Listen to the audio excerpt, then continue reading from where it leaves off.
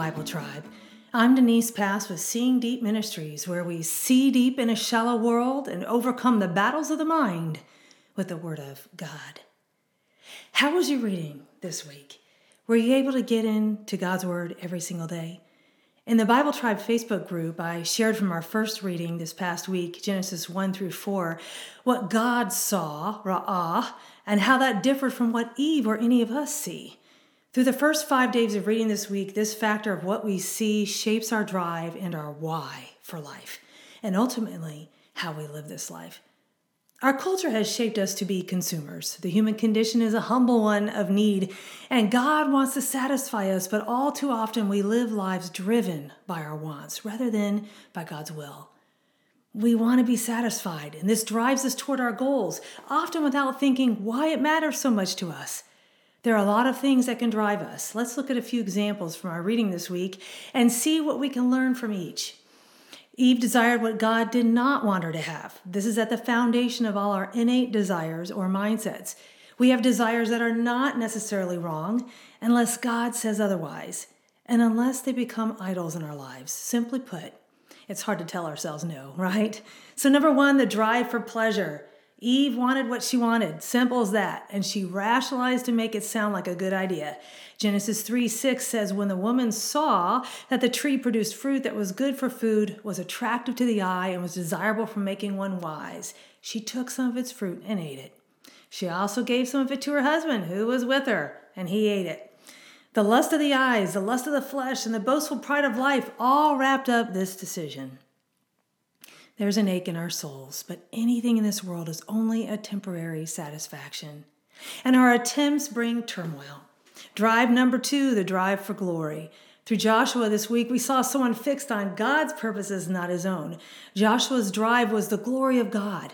An interesting verse stood out to me in Joshua 3:7. The Lord told Joshua, this very day I will begin to honor you before all Israel, so they will know that I am with you just as I was with Moses.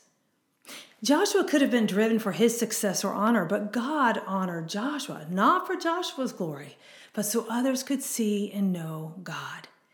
The prophet Isaiah was warning God's people to have a willing attitude to obey. We see this in Isaiah 1:19, rather than a drive to do things our way, a right heart to do things God's way.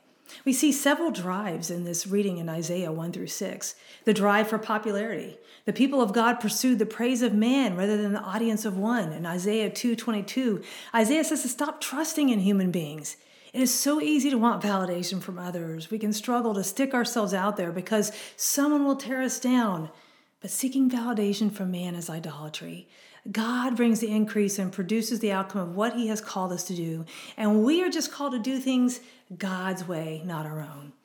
Number 4, the drive for security. Isaiah dismantles the wrong motivations of trusting in people for direction or security. In Isaiah 3 verse 1, Isaiah says that Yahweh will be our security. We can all feel insecure from time to time, but feeble people can't bring us lasting security. Ultimately, Isaiah warns us that it is a lack of understanding that leads to our suffering. Do we understand what is driving us?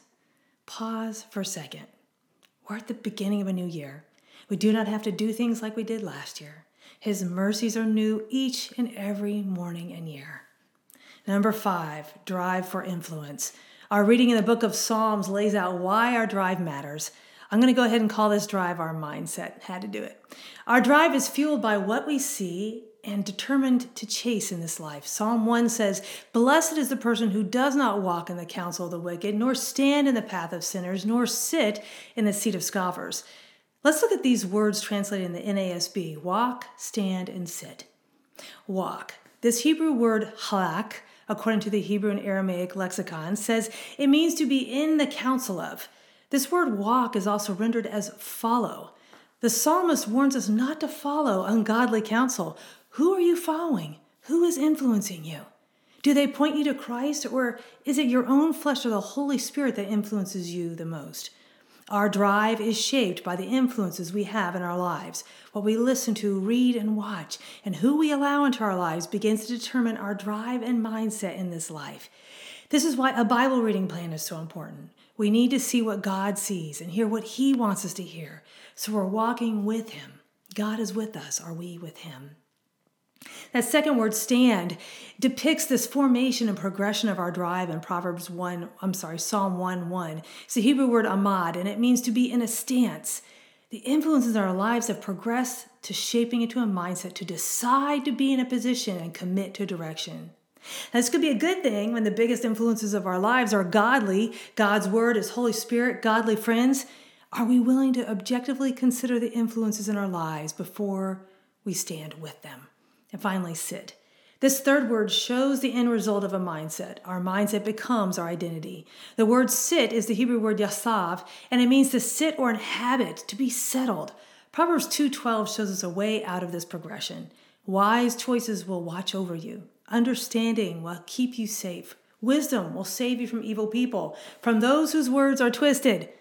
This is where I am so grateful that though our tendency is to be driven and perhaps leaning our ladder against the wrong wall, we can ask God for wisdom, and He promises to give it to us in James 1:5. We just have to be willing, as Isaiah beckons us to be, obedient to God over our drives.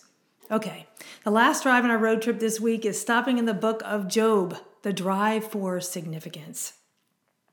We want to feel like we matter in this life, right? Our suffering matters, our work matters.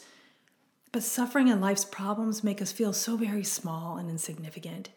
Job 1:21 says, "Naked I came from my mother's womb, and naked I will return there. The Lord gives and the Lord takes away. May the name of the Lord be praised." In all this, Job did not sin, nor did he charge God with moral impropriety. Do you feel naked in some way, friend? Maybe people are against you, minimizing your work or life. We learn from Job that God's glory and significance are not diminished when mine is or yours is. When I feel cast aside, my peace comes in the truth that my significance was never about me, but about Him. Our significance is the fact that we belong to Jesus, not in what we achieve or do this year or who follows us or likes us. When we're stripped of all our drives, it is Christ alone who is our everything and drive for this life. What is behind our drive is ultimately thinking like God would or our own thoughts. In Job 2:10, Job said, "But he replied, 'You're talking like one of the godless women would do. Should we receive what is good from God and not also receive what is evil?'" And all this, Job did not sin by what he said. Let's pray. I pray God gives you a drive this year to live fully for Jesus. I pray you have the wisdom to know when godless influences try to pull you away. Go with God, friends. Join us in the Bible Tribe Facebook group to connect or connect with friends in your real life there who can share insights with you and with each other from God's Word. God bless you.